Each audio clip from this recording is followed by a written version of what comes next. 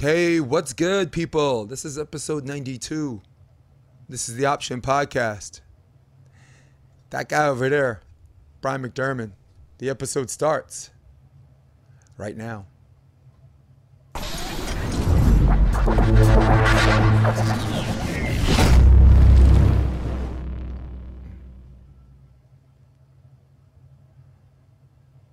Guess who's back?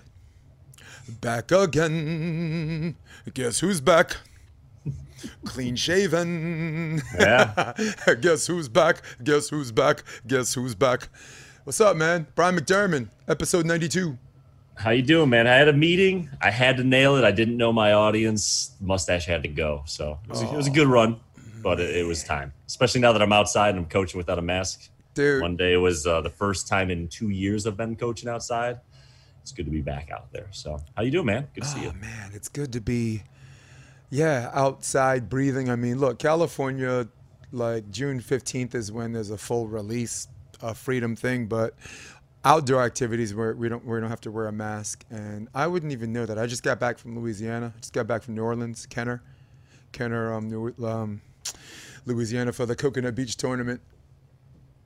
Which you did a great job with, by the way. It was that your equipment, or No. was that on site and you were just so that's normally there? And yeah, listen, court one, it was kind of like a half amateur setup. So if you asked if that was my equipment, I would actually wear that proudly. And I'm like, wow, I found a way to actually do a live scoreboard. But the multiple camera set, they had the dip camera. It was a first class setup. I mean, that was, I'm like, dude, this is a Next. I'm like, right? They had like the revolving camera, they had the back shot, they had side to side, they had 3 headsets.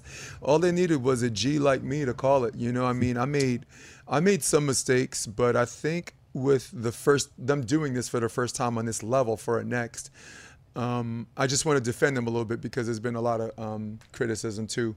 Before I get to the good part, Bryan.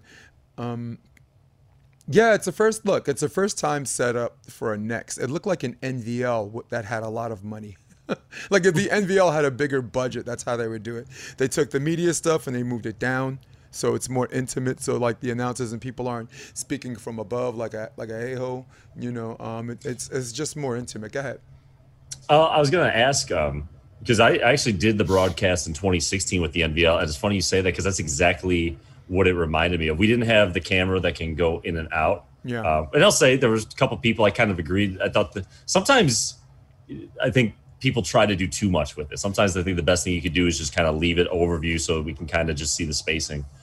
That being said, if that's the worst thing we have to criticize, I like the fact that they were getting close-ups. It was one of the things we were trying to do when I was part of that team was we always wanted to make sure, like, without making it too noisy, like how many up close and personal shots can we get in between the plays? Like, you want to start getting players identifiable.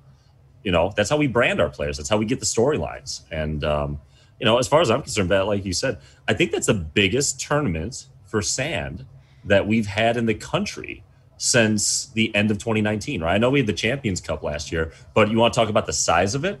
It's the biggest tournament we've had in almost 2 years. And, it was really cool to be able to follow a lot. I didn't get to watch all the games, but I watched quite a few of them, and it was exciting. Like good storylines. The quality was excellent. I mean, first of all, Rafa Rodriguez and Peter Marciniak put on a show. They put me in with another color guy. I could do play-by-play and color, but we were just trying to do our job. And we're trying to call it, and then Rafa like dives for a cut. You know what I'm saying? Fakes like a back set, and then Peter just sets front, and he goes back front, nobody up line. I'm like, dude, the gang is back together. Because if you remember, I don't really see him running those plays with Ed Ratledge. No, but they have success to it. I mean, that's the thing. Like Ed was good enough. Like, and at the same time, there's more than one way to win a tournament, right? Yeah. Well, they got a chip, right? I mean, San Francisco. Did they get just one? Him and Ed got I know one. they were close in a couple. They got one in. Well, Rafa was always going to be there at the end. He's the most underappreciated person on the tour. I mean, when I you think he is now, though? Yes, I'm like, who has the best hands in the AVP? Everybody's like, Sarah Sponcil, this, that. And I'm like, have you seen Rafa Rodriguez set? You never accuse him of deep dishing it like Sponcil. You never see him with his hands too high like Chris Austin. His fluidity, I mean, he's like an exotic Skylar Del Sol, man. You know, Phil's got great hands, but you see Phil having to fall down to make the perfect set. Not this dude. This dude's jumping to hit, changes his mind, and sets, and his fluidity is awesome. He's not taking it low and bringing it lower and back up, which some FIVBs, you know, reps are call a carry, you know. But we're definitely going to talk about hands because we need to put that to bed too, man. There's so many posts on social media and there's so many conversations like about hands, and I think it's time you and I got together and educated the American public as far as what the actual rules are, and two, regions, franchises, companies, they get to do whatever they want.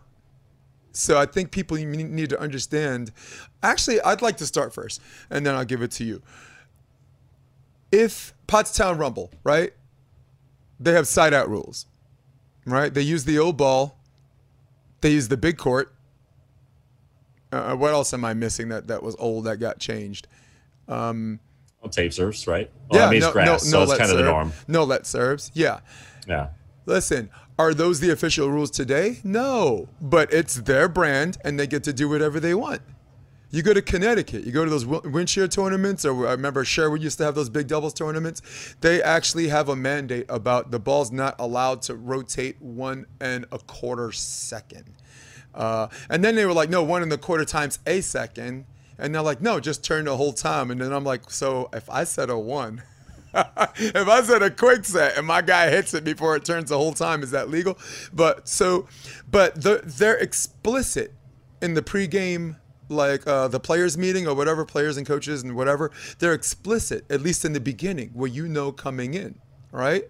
And then you got CBVA, right, who these guys spend 10 years learning how to catch and throw the ball so it doesn't spin, right? And for those guys, with respect, if they don't leave the zip code, and if that's where the best beach volleyball is, they assume that's how everybody's supposed to play, right? Then they see an FIVB match and it's like, oh my God, it's spinning like a helicopter. Oh, it's spin. Oh, they just made it easy so big guys can play, not from this country. And I'm just like, my God, take a fucking plane trip, dude. Get on purchase a ticket. I'll pay for half just to get some of these people to shut up, dude. So my take, and I'm gonna give you the floor, is there are a set of rules that are not new, that were not changed to make the game more exciting. They were always there. But I like that certain leagues, and this includes CBVA. I got love for CBVA, man. That guy kept it afloat, even when COVID happened and the world went to hell, man. Chris Kyle Brown, that's his name. Is it his name, Chris Kyle? Yeah. He's awesome, yeah, man. He's awesome, and I mean, I actually meet the guy. I don't even know it's Chris, and that's how cool he is. He's just, you know, he's one of us. So mad respect to all of the leagues that arbitrarily make their rules. You know. Lastly, Chris.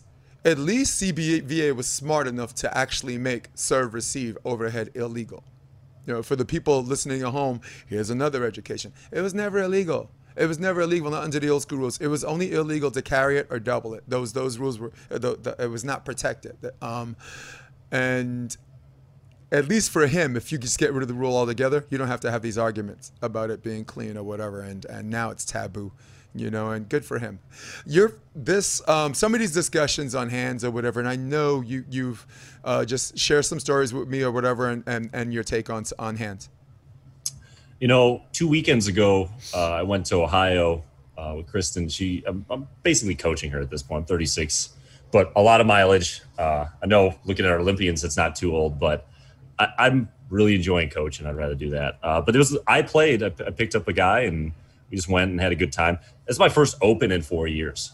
It's crazy to think about. And obviously the hands have changed in regards to, at least locally, like you said, depends on your circle. And I think that's the frustrating part about it, is that I'm even okay with there being more than one way. There's so many different organizations. There's so many different levels. I believe with our sport that it might be good to have at certain levels different rules, because we want to find that sweet spot of not making it an ugly game. We want to have, I'm a purist. I like the skill. But at the same time, you don't want like that, you don't want games to end on whistles and stuff like that. You don't want it to be that big of a factor. The challenge I had, and we had to ref twice, and I tried really hard to I had a lot of conversations that day with different people before reffing. While I was playing, I got called once each match, which admittedly little surprised because my hands are quicker than the normal hands. I thought they were symmetrical. There was some spin. You saw court to court and ref to ref, there was a discrepancy. And I think the challenge and really the obligation of tournament directors, to your point on like what Chris did in California, we need to have at events consistency on what the expectation is, right? If we start a tournament and at the beginning at the players meeting, a director explains that we're going to be a little more old school. They want it to be about spin. They want it to be about, how clean the ball looks when it comes out. As long as the expectation is set and both teams are held to the same level, I got no problem with that, whether I like that or not. If people are like, we're going to be a little less picky on the spin, but it's about where the hands are, the symmetry of it, I got no problem with that either. But when you're at an event and you're learning kind of on the fly, right? After that first call, I wanted to talk with that ref because I wanted to know what he was looking for, right? And you had different perspectives at the same event. That's where I think hands get really difficult. And as an educator to my players, right? And it's really tough at the juniors level. I think the lack of consistency as a whole is tough because our kids, we're trying to get them to watch the pro level.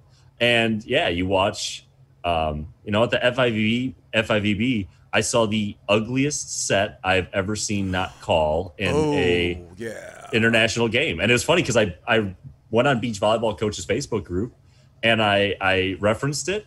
And 3 or 4 different people commented and said I had the exact same thought. And I questioned, because I'll admit I haven't looked. I was like, is there a rule that I can look at that explains it? And I'll admit, like I've been slammed with work, so it wasn't important enough to me to look. But not a single person in a group that's dedicated to our sport had it ready and available. And I think that kind of is a reflection of the issue that we have to tackle over the next couple of years. What can we put in place? What format? Can we create a system where at least every tournament there's a process that allows players that are going to have to ref or play under different refs to have a clear-cut expectation on what will be called and why?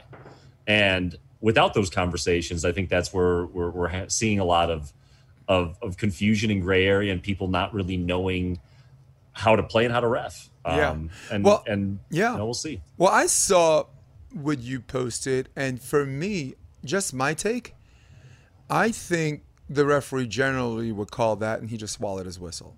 There's going to be a play or two here where people are going to use as a straw man argument of, yep, setting's gone to hell. What did I tell you? See this play.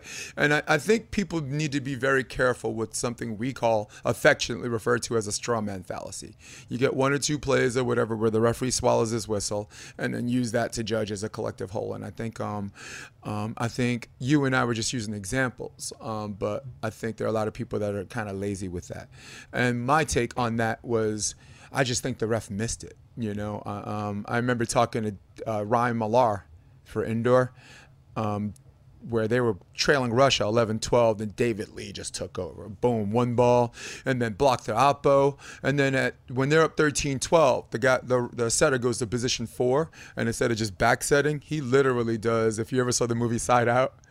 Oh, yeah. Remember the end when the guy faked the spike and then just kind of does a layup? Yeah, and then finishes with one hand. I mean, it was a carry and a double. So for anyone that thinks you can't carry and double the ball at the same time, just only the movies. Yeah, just scroll to the end of Side Out in the final play where he goes for like the fake hit and then just kind of the layup to his partner. But it was an absolute chuck, and the referee swallowed his whistle. And if someone was going to use that as a straw person argument, oh, that's how indoor is called. No, it's not in how indoor is called. The refs just swallowed his whistle. In fact, I think it was Kevin Barnett and Paul Sunderland on the mic. Kevin's got that great voice for indoor. It was a chuck. I'm pretty sure that was him, because they kind of sounded like when they get upset and they start ranting, and when they, I mean, people hate when they rant. I love when those two rant, and he's like, you great, we're gonna change the rules just because the game's not moving fast enough, you know. how about let's get rid of these 13-second serve rituals. I mean, those two are just awesome. But that's an example of, for people who don't watch a lot of beach, they want an example for indoor, and your USA guys. That wasn't, and everyone remembers, because after the chuck, the USA just said forget about it. David Lee, boom, they had to, the setter had to move, and I don't know if it was a 31 or if it was just a setter that moved the position, you know, blocking zone 3 and then set the one. But David Lee put away another one clean, and then they blocked that apple, and then onto the gold medal where Clay Stanley played probably his best performance of his life. You know, I got Riley Salmon coming on next week too, and I thought he was solely responsible for winning game 5 against Serbia Montenegro, which made the Russia game possible. Wow, so that was pretty good conversation about hands. I mean, you have a pretty good way of like we can discuss this further, Jay, if you want, but I think we nailed it. It really is about the leagues. It really is about them arbitrarily doing what they want to. But I think it's incumbent upon us as coaches to educate the people on what the actual rules are. You know Dave Carson? Yeah. AVP ref, had him on the podcast way early, and I like it because where a lot of referees like, I don't want to talk about it. This is the guy that stood tall, you know, and he's like, I'm only speaking for myself, which is code for, you know, I'm speaking for my guys in the back. Right. What were you doing in Ohio? Again, tell me again what were you doing in Ohio? There was Grandstands, which love. Grandstands to me right now is the mecca. Travis wrote a fantastic and accurate article. The land is so much cheaper in Ohio. Those indoor beach volleyball facilities are popping up left and right. And I got to tell you, I played there a lot from 2013 to 2014. I played in 2017 tournament there. Let me tell you, Ohio is getting deeper. You know, I used to say that, you know, the difference between like Florida and the Midwest is our top 3 or 4 teams are comparable. But you go down to Clearwater and your 5th through 16th seeds were a lot deeper. And we're starting to see that the depth is starting to improve because there's more opportunities to play beach year round, certainly in Ohio. So I was really impressed with the level of ball. They got some young players that are doing really well. They got some returners. It was a really cool experience. So, you know, we don't have an indoor facility in the area with 4 courts. So for us, we don't have a lot of opportunity. If you want to play tournaments in the non-summer months, that's the mecca right now. And so Kristen is starting to eye a chase just to see what she could do and maybe, you know, make an AVP run. And I really have enjoyed coaching her. So she played with Skylar Allen, who's she was a All-American 3rd team for South Carolina this year. Her sister's training in our program. They have been, when she's in town, they will drive 4 hours round trip to train for 2. They're just the greats. If anyone's watching this, that's a parent, player, youth sports coach, you know, I take pride in that we teach our kids, we challenge our top kids play against adults. We give them a very high level system. Our kids are successful as freshmen. The ones that really are the great ones, they're the ones that choose to drive 4 hours to train too. And I don't like that they have to do that, but they just do it. And Skylar's name is appropriate. She is one of the highest jumpers I've ever worked with. And it was really fun. You know, we got knocked out early, which I've been competing, so I was kind of expecting as much as I always think I got a puncher's chance. It clearly wasn't the case. So I was in their box from their 3rd match on, and it was cool because the first couple matches, you know, they were trying to build some chemistry. They hadn't gotten to train a lot, and you know, her poor Skylar's allergies were killing her all day. Oh man! And it was affecting they were struggling a little bit with dealing with the adversity. But they lost in the winners bracket quarters, so they had a long climb. and we, you know, I let them cool down for 5-10 minutes. We had a talk, and it was so fun. Every single match, them getting better. And so we just went to play a tournament. Ohio people are super nice. Shout out to the Westercams. Their facility is second to none for indoor sand, as far as I'm concerned. There might be some equal, but no better. And look forward. We're actually going back there this Saturday. There's a big tournament in Chicago, but it's not AVP sanctioned. And so Kristen's gonna do another tournament with one of the girls she met there, and I'm not gonna play this one. I'm just gonna enjoy it. Yeah, well, I dropped your name at New Orleans a little bit, and the indoor facility and all of the work, probably pretty polarizing. Yeah. Well, it was I dropped your name to the right people, like Kristen Nuss and Taryn Kloth, who they won the finals. Via I know who they are. Via I'd be forfeit. shocked if my name meant anything to them. Well, I think as far as wanting to train somewhere in the winter or whatever and this and that, you found a way. You know, I thought you did a really good job with the Department of Health in Illinois, the state of Illinois, and it kind of made national news and this and that, and just showing people in other regions and other departments of health who might be under the impression they think volleyball, and it's like, oh my God, sixes. There's a room full of people, and I'm like, no, there's doubles, and everyone's, you know, I mean, with the exception of tennis and volleyball, they're pretty socially distanced, right? And all the coaches are wearing masks, so you definitely have my respect on that. But I did mention it to them. I had them on the podcast, but I talked to them a couple of times. They were surrounded by media. I'm sure the entire trip. Locals too, on top of the storyline. Man, you know how bad they wanted that match, Toledo and Liliana. Yeah, well, their last loss, they'd won, I think, 8 or 10 straight tournaments. They played 7. College, right? And then in college, they were a perfect 35-0. Yeah. God only they were 6 for 7 for adult tournaments, right. And their one loss was in the final to them. So, in the third set, they led 12-9.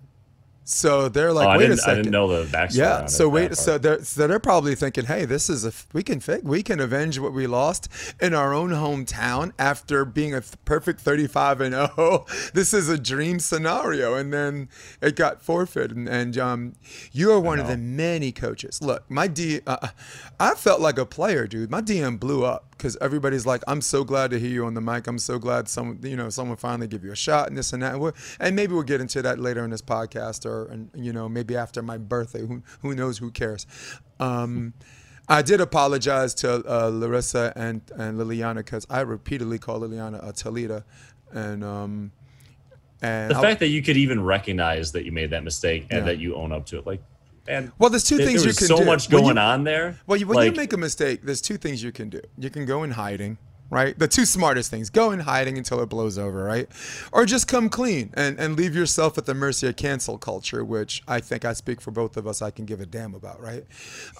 Bottom line, it seems like America gave me a pass, but I wouldn't be surprised if the whole country of Brazil is upset at me. But and I'm not gonna treat it like Chael Sonnen, like wait, I didn't know Brazil had internet. I'm not going to do that. I'm not going to do that either. But I profusely apologized, because we'll talk off the record on why I was calling her Toledo. Let's just say a couple of players were having some fun with me, and I didn't know it. But again, strawman fallacy. I'm not going to use this one little thing and then dismiss the other 19 things. We don't have to play a perfect game and dwell on that cutty that was a little wide, man. Don't worry about it. You did really well. It was really enjoyable to watch the broadcast. And the feedback, it was good. Bryan, and the feedback. I had literally had someone say, no offense to the other broadcasters, but they loved my analytical. They loved me explaining goofy foot and why, like, some adults keep the lefty approach and this and that, which you and I as coaches, we're definitely going to delve into, like, what coaches' responsibilities are for coaching adults. Not your wheelhouse, but I know you have a take on that. You're all about them kids. So I coach adults. Actually, good. So Amy, right? Was Amy one of them? Amy Troutman? What the hell's her name? Oh, tall, skinny girl. Amy. Yeah. So Amy. Yeah, Amy joined in like November, and that's when we had 2 months of only one-on-ones. And normally I kind of force only an hour, because I think once we get it's not cheap to do one-on-ones. I made it cheaper.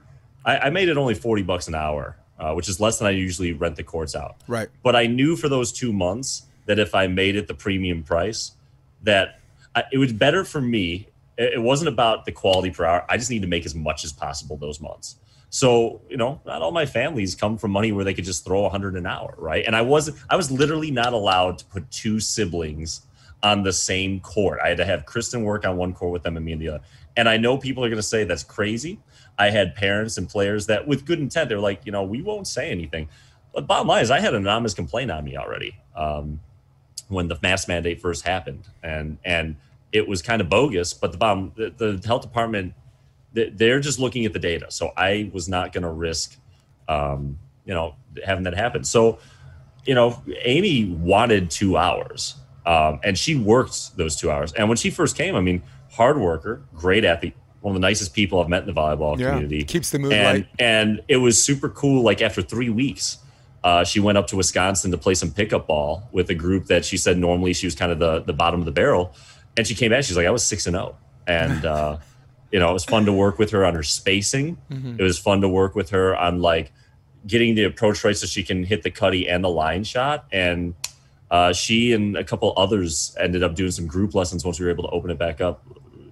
Amy was one of the people that when things were really dark reminded me why I put up with all the crap. And I forgot that you met her. Would you meet her in Carmel? Yeah, well, yeah, she's part of the SOB crew, and even though I've only done the SOB once, let's just say I left a favorable impression where I'm bound to that group forever.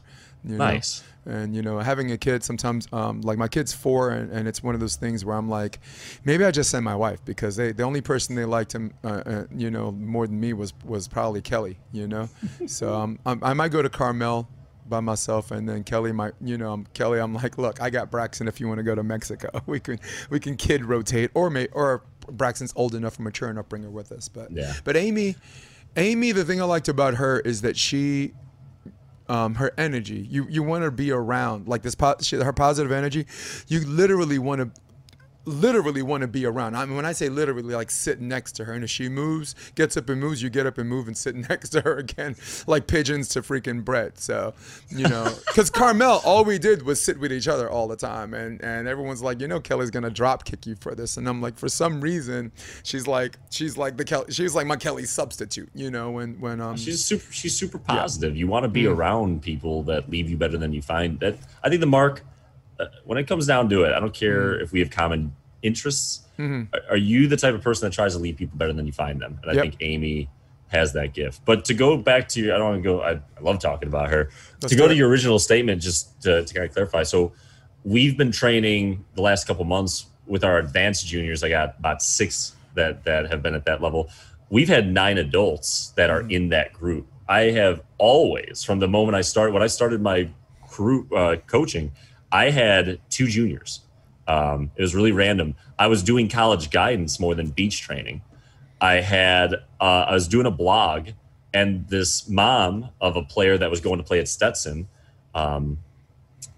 she saw my blog and didn't realize we lived 20 minutes apart, completely random.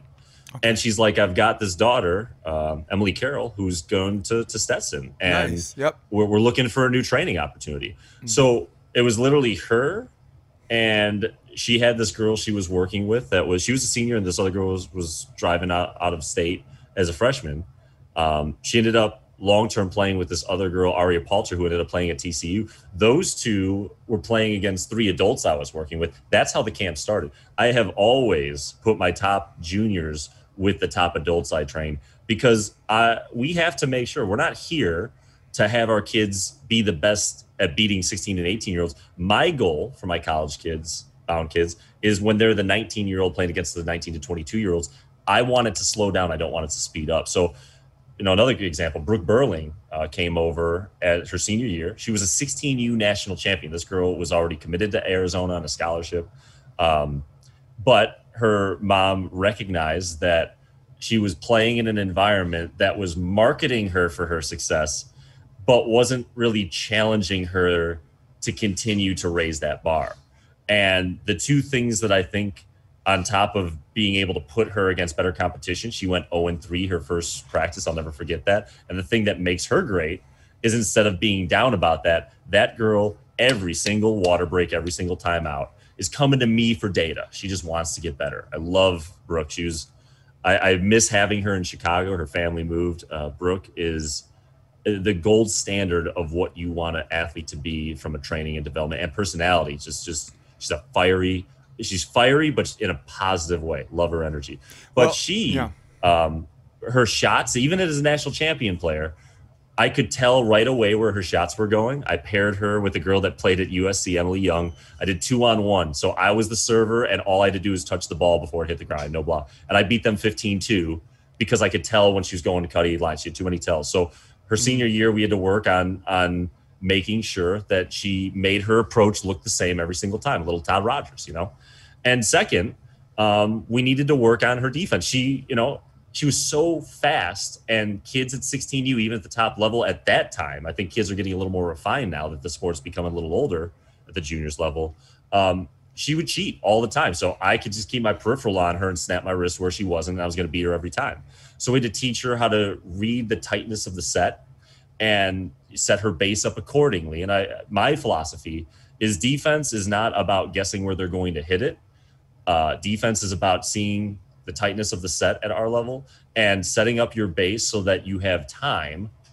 You're closer to the area where the ball's going to be in the air less, and you can chase where the ball's going to be in the air longer. You have to change depending on the tendency of your opponent, but at that level, we had to work on that.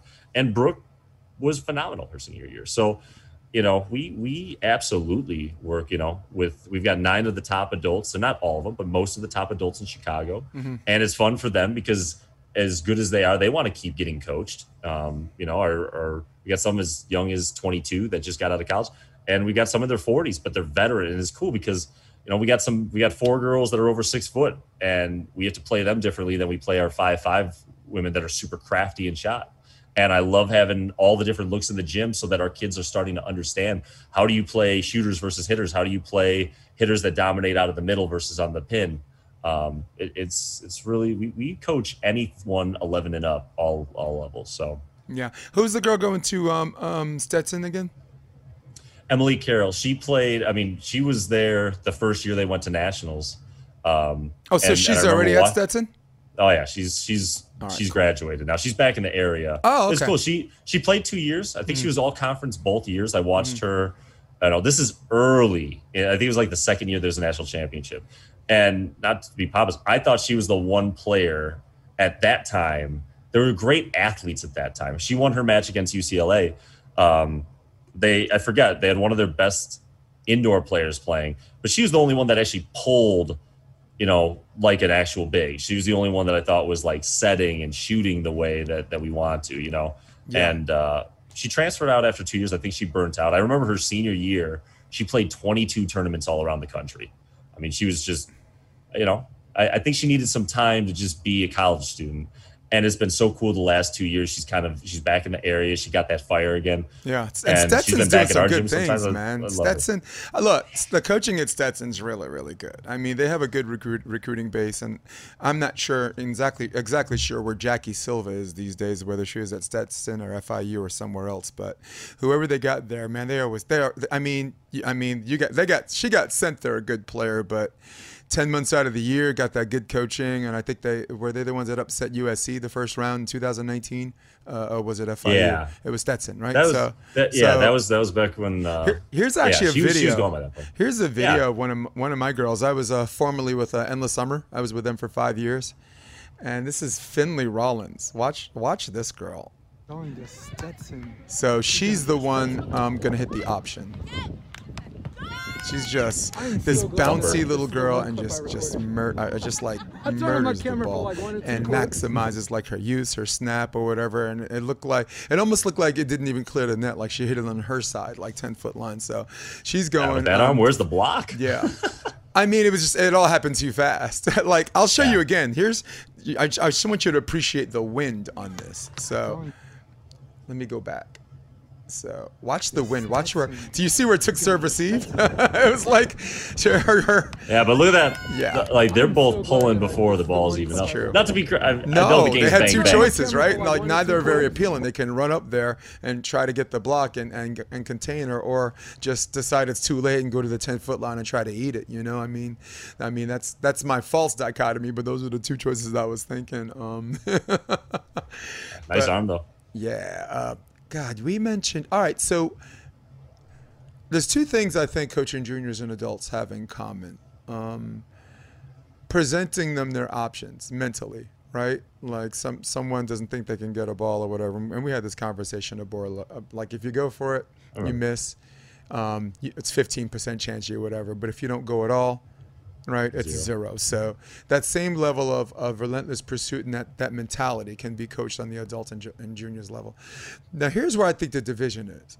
If a junior has a bad habit, I think it's more appropriate for a coach to tear down and rebuild than it is for adults, only if the habit the adult has works for them. For example, all right, got a training group, Rob McLean or whatever, because I was going to use someone else, but I don't want to out them.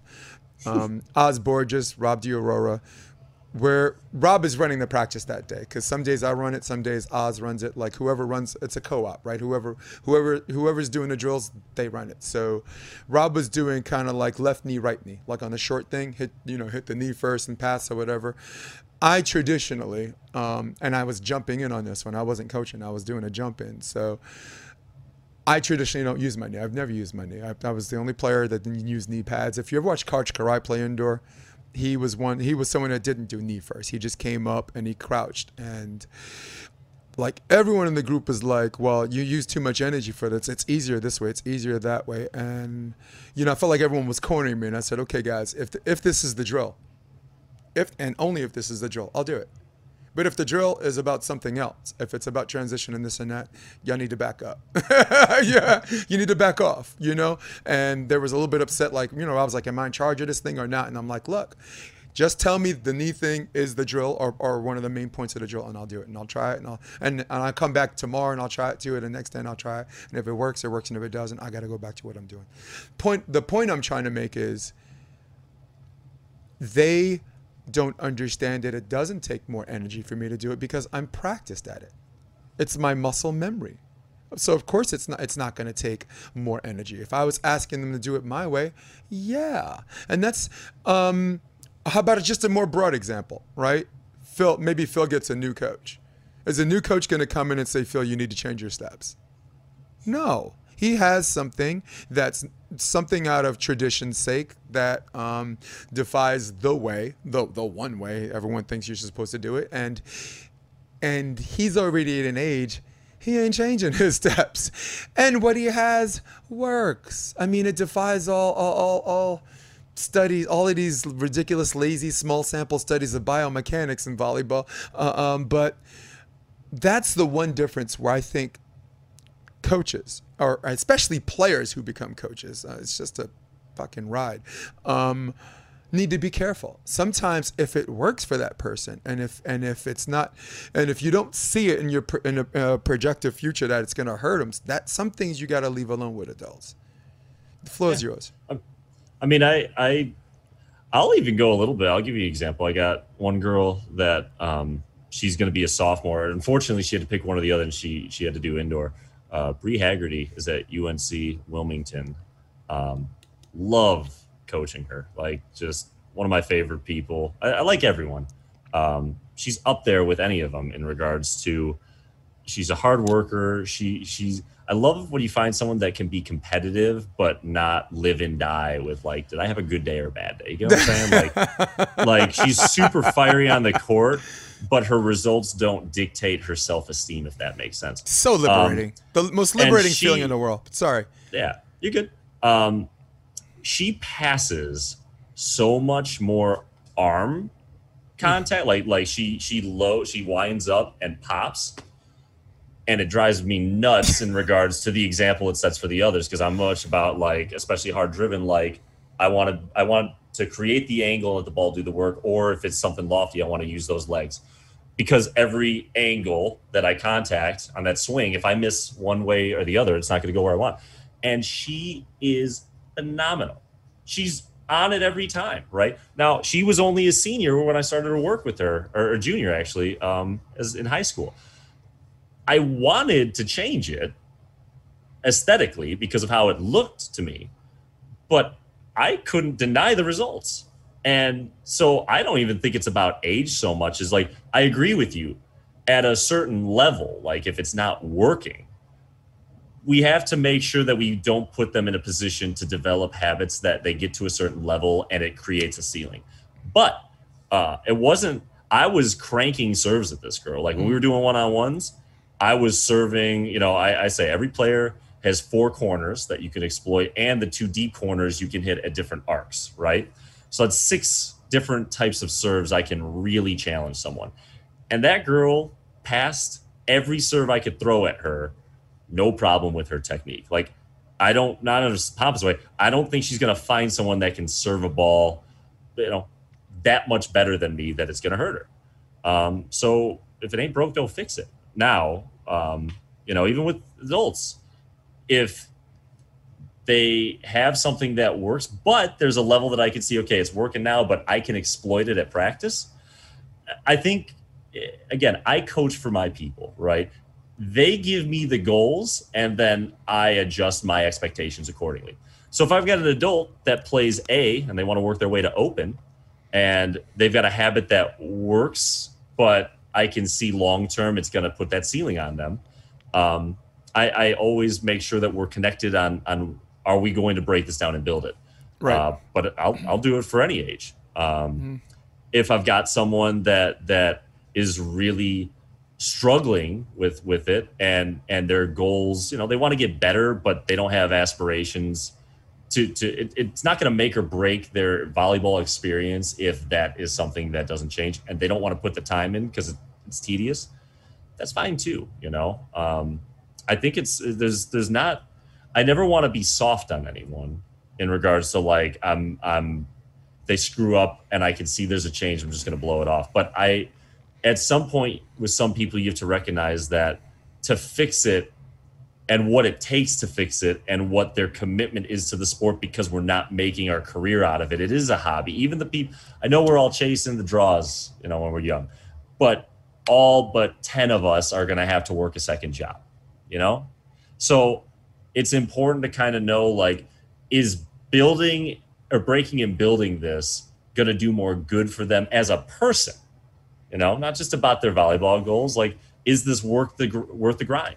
And the more you're in tune with your athlete and you give them ownership of why you're coaching them and what they want their practices to achieve, that's when you have a good time with it. That's when these people walk off the court every day, and it's not about good or bad. It's about getting better at what they want to do.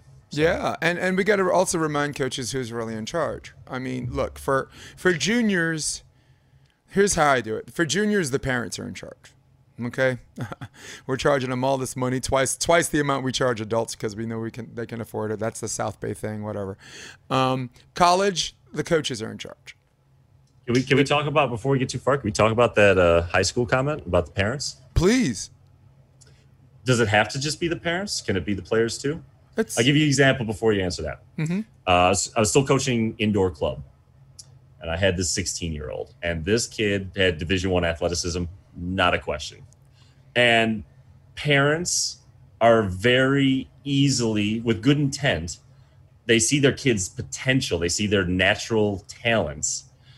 And of course they want to invest in that, because if the kid buys in and they put the money and time in, that can create the highest potential. You know, if they love it and they're really good at it, that's the best they could probably do, right? But this mom was like pushing the kid into the gym every day.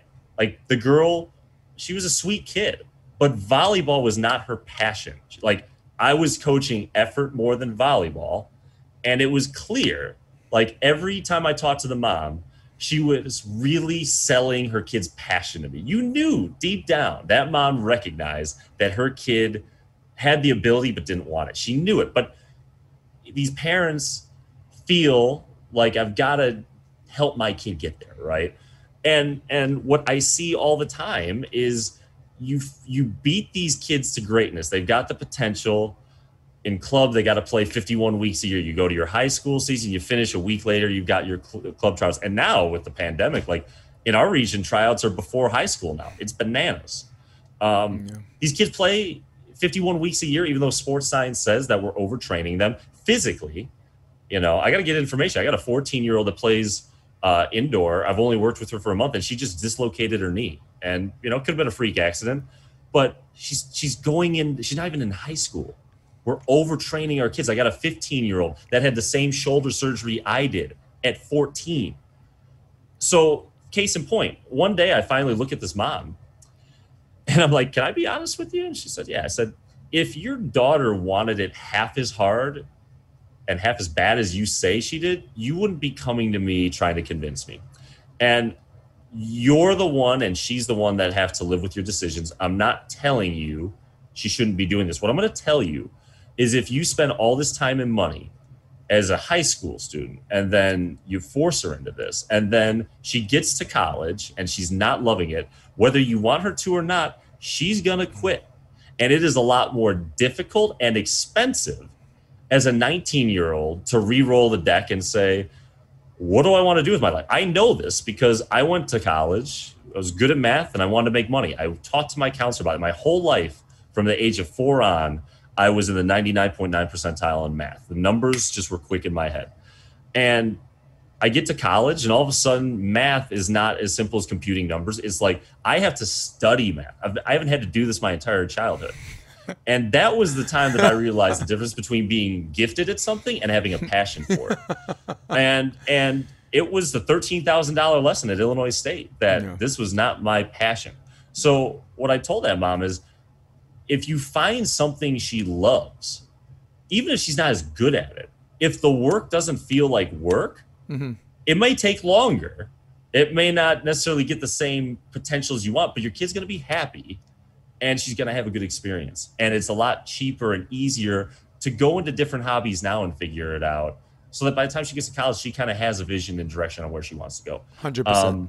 So I agree. Don't get me wrong. The parents are cutting the check. They absolutely have to be part of the process. No, but what you're saying can't be ignored. I mean, I was just talking about net worth, like whatever. Yeah. I can go to college, right? And I just said in the college team, the coaches are in charge. But at any time, the player wants to like leave the team and decide, you know what? Like I told you numerous times, my girl at Harvard. Right, she decided she didn't want this to be her 10.5 or 11-month experience. So she's in Massachusetts. Maybe she wants to study. Maybe maybe you need a 3.5 to stay in the economics program or something like that. Right, unless you're Jeremy Lin. Right, you can be a 3.3, which is like an Asian F. Right. So but I'm talking common denominator. Right, juniors, parents, college coaches, professionals. Players. They hire coaches because they have a certain way they want to do it, and really, for the most part, I think the older you are, the more of a chance you're not going to have a coach that has more experience than you. Right? Lockheed, great coach, and he coaches a lot of people, and he'll never have more experience than Phil, or Nick. Rich Lamborn. I think Rich Lamborn is a bright dude. I mean, which definitely for stereotypical purposes contradicts his physical appearance, right? You see muscle hair, you're like, that guy don't know shit, but he's sharp as a tack. But technically, he's sharp as a tack, dude. Is he going to have more experience than Jay Gibb and Taylor Crabb on the beach? No. I mean, sometimes, honestly, being an Olympian is not enough. He's an Olympian, an Olympic gold medalist, and he's bright. He had to have something else to add to that. So Tyler Hildebrand. Yeah. Yep. Oh man, that's what a great name. What a great name. Also, what a great dude. Guy, I can't believe the guy. All of the people that come at him and say hi. How the hell does he remember my name? Tyler, we only met twice. You see that guy like dish back when he was on Team Paul Mitchell, and you'll never forget him, man. Yeah. I mean, that guy was just butter hands. Palm Beach too, right? Yeah, but I don't know. For some reason, every time I think of Team Paul Mitchell, and I know they have a good adult team. I always think of Team Cup Volleyball. That was before your time. Guys, go on YouTube. look up Team Cup Volleyball. Basically, all of the beach players get together, and they move the 10-foot line to the 15-foot line, and someone from the back row is allowed to come up and block. So basically, every single player, you're going to have probably like 3 blocks. And and back, this is 1991 to 1993 when the money, when the faucet was open. And unlike, that was side out back then, but this was rally to 30, and it was a freeze at 28. So before there was a freeze. I've never heard of this. But before there was a freeze, there was a freeze. Man, you're gonna make me pull it up. This is why we do a video version of this podcast. I'd love to I want to watch it start to finish. So nah, I'm leaking this shit now. But I think it's so weird because I got another hour, so I'm just letting you know that. So. I know, dude. Look, at any point you'd be like, Jay, I gotta go. I'm gonna stop you in the middle of your I have to go at sentence. 1:30. I don't want to. I have to. Because I know we usually go about 3. Yeah. Well, the only reason why I even brought it up is I had Sorensen on a podcast, and he remembers it. Like he won in '92 NCAAs with I think Dane Blanton, and man, it's just a great Team Cup volleyball. This is Toyota versus Paul Mitchell. I'm gonna show you a video what it looks like.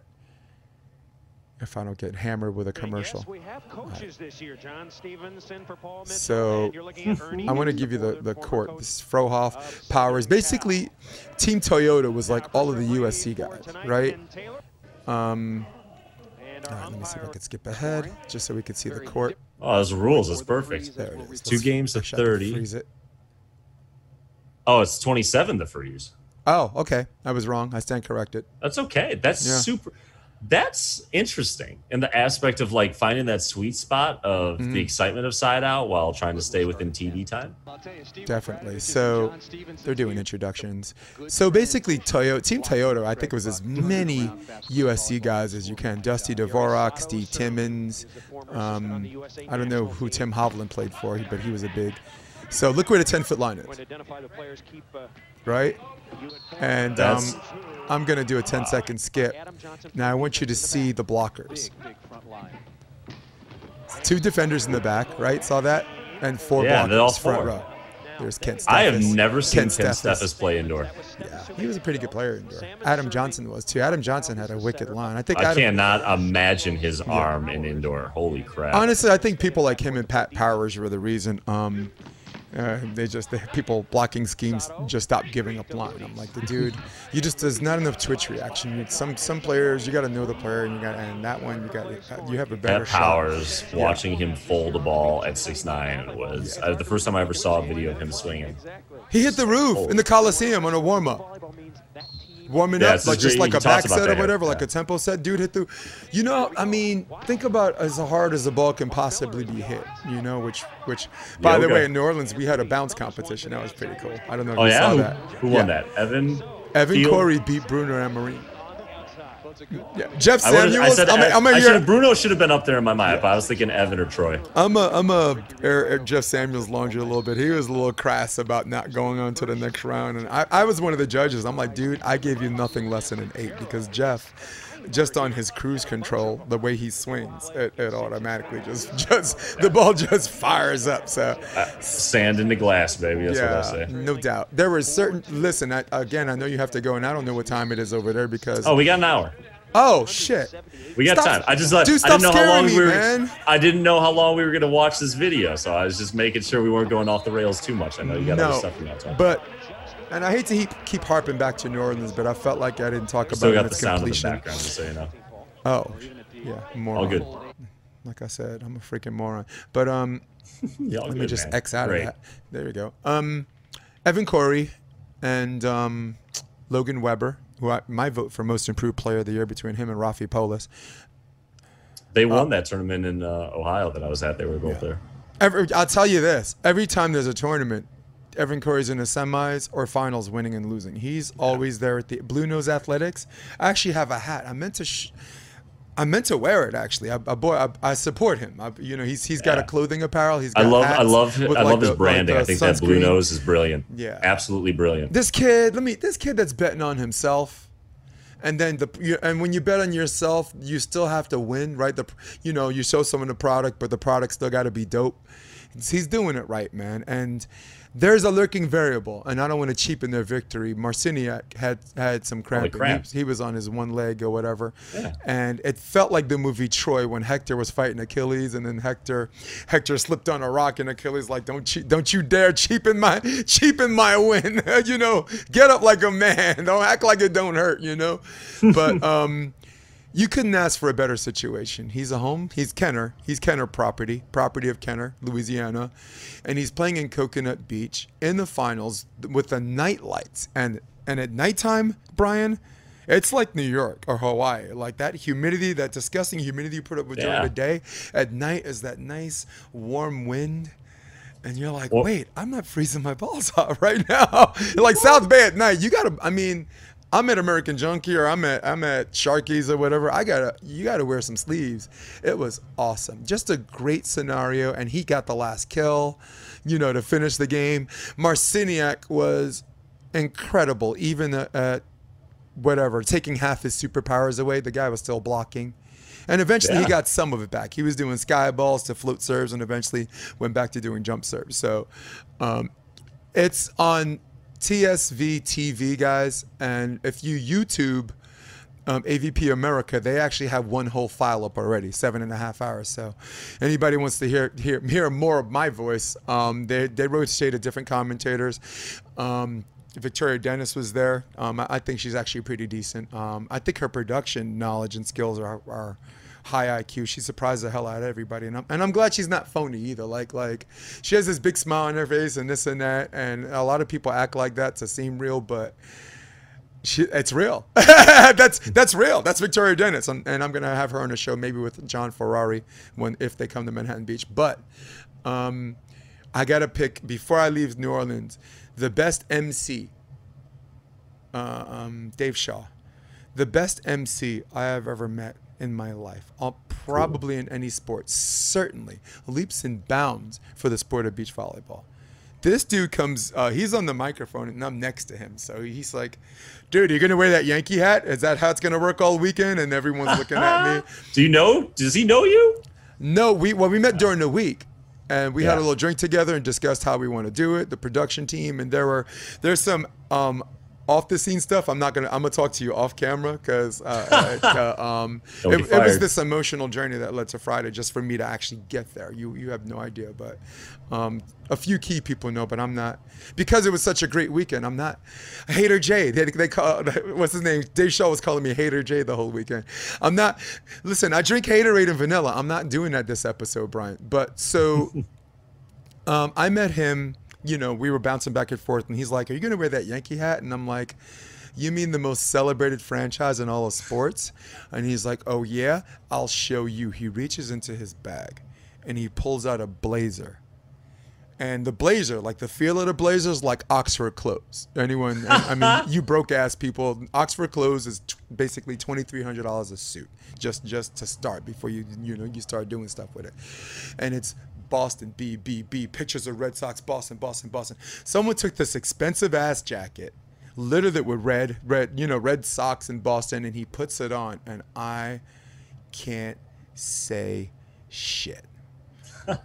I couldn't just say, we can not win the World Series the next 20 years and still be the most celebrated franchise. I saw him, and all I could do was be awestruck. I went, the guy who likes to talk. I had nothing to say, dude. All right, let's talk about this, though, because that's a really interesting conversation to have within our sport, right? Yes. You two coming together, and immediately you two have this connection and kind of a fun rivalry, right? Because you have a connection with a team from your area, and then he's got this connection with the team, right? Mm-hmm. And I know we've talked about this before. That's what our sport, and we're getting a little closer to it. That's what we're lacking. Here's what I hope, because I'm not sure how I feel about this direction I see our sport going right now, but I won't go too far into that. But I like the fact that we're starting to see some of the main people in Florida. I think it's good. I hope in the next 5 to 10 years we get this California-Florida storyline. I think it'd be cool to continue to see people like Evan Cory and in Nuss, Louisiana and Weber from Ohio, even though he moved to California, right? But to have players that when they're on the court in the venue, that the crowd lives and dies with every play. And the problem when the AVP goes to towns, and I love when they come to Chicago, it's a great venue. We have huge crowds. The McKibbins love it. Sorry, but on Sunday, you don't have a single team that definitively, like, the crowd is like excited when it goes well and agonizing when it goes down. And that's what makes live sports exciting, is when you feel the crowd pulling for a side.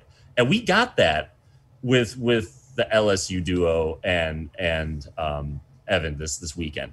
And I wish that the marketing people would take a look at this and say, again, I don't know the books, so I'm not judging, saying that they're doing it wrong and I know how to do it right. What I'm saying is, you have an eye test. Is there a way for us to find more opportunities so that those last matches, we've got a crowd that's engaged in the outcome, right? Instead of only cheering when it's good volleyball. Because when you're in a final, especially if we're going to start having these 80-team tournaments that are done in 2 days, and you're going to see it, that's the one thing that Louisiana, I think we've got to address, is you don't want to have a final forfeit, and you don't want to have a final with one team. We're always going to wonder, what if Piotr was healthy? It doesn't take away from Weber and Cory's win. I think it's a testament to their endurance. And I think it's, if I'm a young team right now, I'm excited for these big tournaments because it gives me a better chance. If I'm a better athlete, even if someone's a better player, because I differentiate those two things. I just talked to my kids today. Some of my kids, it was the first time playing outside. And even at 8:30 to 10:30 in June, like, it was pretty humid out. And these kids were struggling. I said, girls, you got to teach yourself. You got to understand that these tournaments, it's not who's best on paper. It's who can dig deep and find their best after 6+ matches, right? Who's going to, the last 90 minutes, be able to perform. And we got to find a way to not have these finals with these asterisks next to them. We got to find a way to make those finals. That should be the match that's like the most riveting and exciting. Mm-hmm. And we got to find that sweet spot. And I like it because it was a hot button issue. But and the cool thing was, it wasn't a hot button harsh criticism. Like people weren't using this as the thing that dominated the whole weekend. It definitely dominated the end. And you're straw man. This is where, you know what I mean? Yeah. Like it could be an exception. Maybe this is, it was an early tournament of the year. The humidity. What was, I know some of those players were from Florida and other places. It doesn't matter. Those to play 9 matches or 8 matches in 2 days, it's taxing. Do you remember when LeBron James cramped up? Remember the San Antonio game? They didn't whatever. And it really, as a volleyball player, I felt like our industry. You had a lot of people that haven't had that injury, and he's a baby. And if you've ever cramped, like, you would never take that take, because you could be the toughest guy when your calf is on the other side of your leg and you can't move without your leg. Basically, your body's telling you you're done. It makes cowards of us all. Yeah. It makes cowards of us all. Well, it shows our mortality. We're not invincible. No. We've got a certain amount of mileage. Some people take care of their bodies. We do our natural oil changes and tune-ups. I would never accuse anybody of not being professional, but look, you go into a next.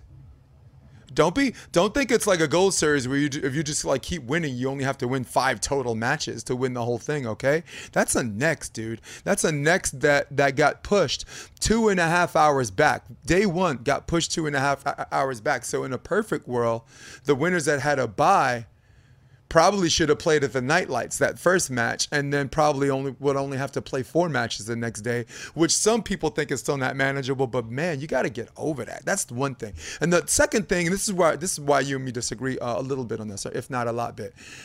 I brought up the LeBron reference because LeBron cramps up because he goes 100%. He goes like he's playing for a contract, like he doesn't have his contract. That's why, even though Jordan's the GOAT, LeBron's my GOAT, right now. But my question is this: didn't Monty Ginobili, doesn't he go 100%? Right? Did he cramp up? No. You know, doesn't Tony Parker go 100%? Dribble, right? Did he cramp up? No. Did Evan Cory and Logan Webber, did they not go 100%? Logan Webber's actually jump serving the entire tournament and running up to block. Did he cramp up? No. All I can say is that stuff happens. I'm not accusing like the Brazilians or Peter for not being physically prepared because, like you said, sometimes dehydration is a tricky thing, right? Big Mike Grasselli from Colorado. They call him Big Mike. He's got muscles in places I don't have places, and I'm like, there's no freaking way that guy's gonna last the whole tournament with all that, right? Muscles need oxygen. Like you'll see a lot of boxers shed some weight, you know, even for heavyweight. And I'm like, there's no way that dude's gonna last the whole tournament. It's just a freaky thing. Please chime in. Let's go a little further with that. Like, you know, and this name probably won't mean a lot to people outside of Chicago for beach.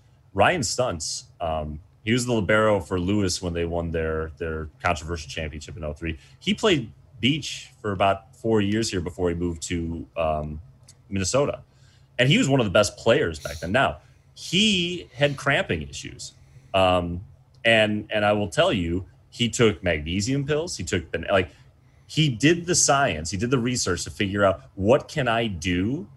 And some people, I feel, just are they're I don't know the word for it. Their body chemistry does not allow for them to go a certain amount before it's going to shut down, you know? And you know, there's another player locally, I'm not going to name him because, you know, he's still new enough and he played in Ohio. He went further and he didn't have, it's the first time I looked at him, I was like, hey, you went the distance and you didn't cramp. But he's had cramping, like he's gone to the hospital. And it's not a lack of preparation. Some people are different. And again, I'm not saying, I'm sure the old school players are loving the idea of, you know, they've for years been talking about like, you know, what we have to do is side out in these 3-hour matches. I get that. I also think that, again, I'm not saying that beach volleyball part of the culture is the endurance. I don't care what shape you're in. And I'm not, you know, again, Cory and Logan, they're young.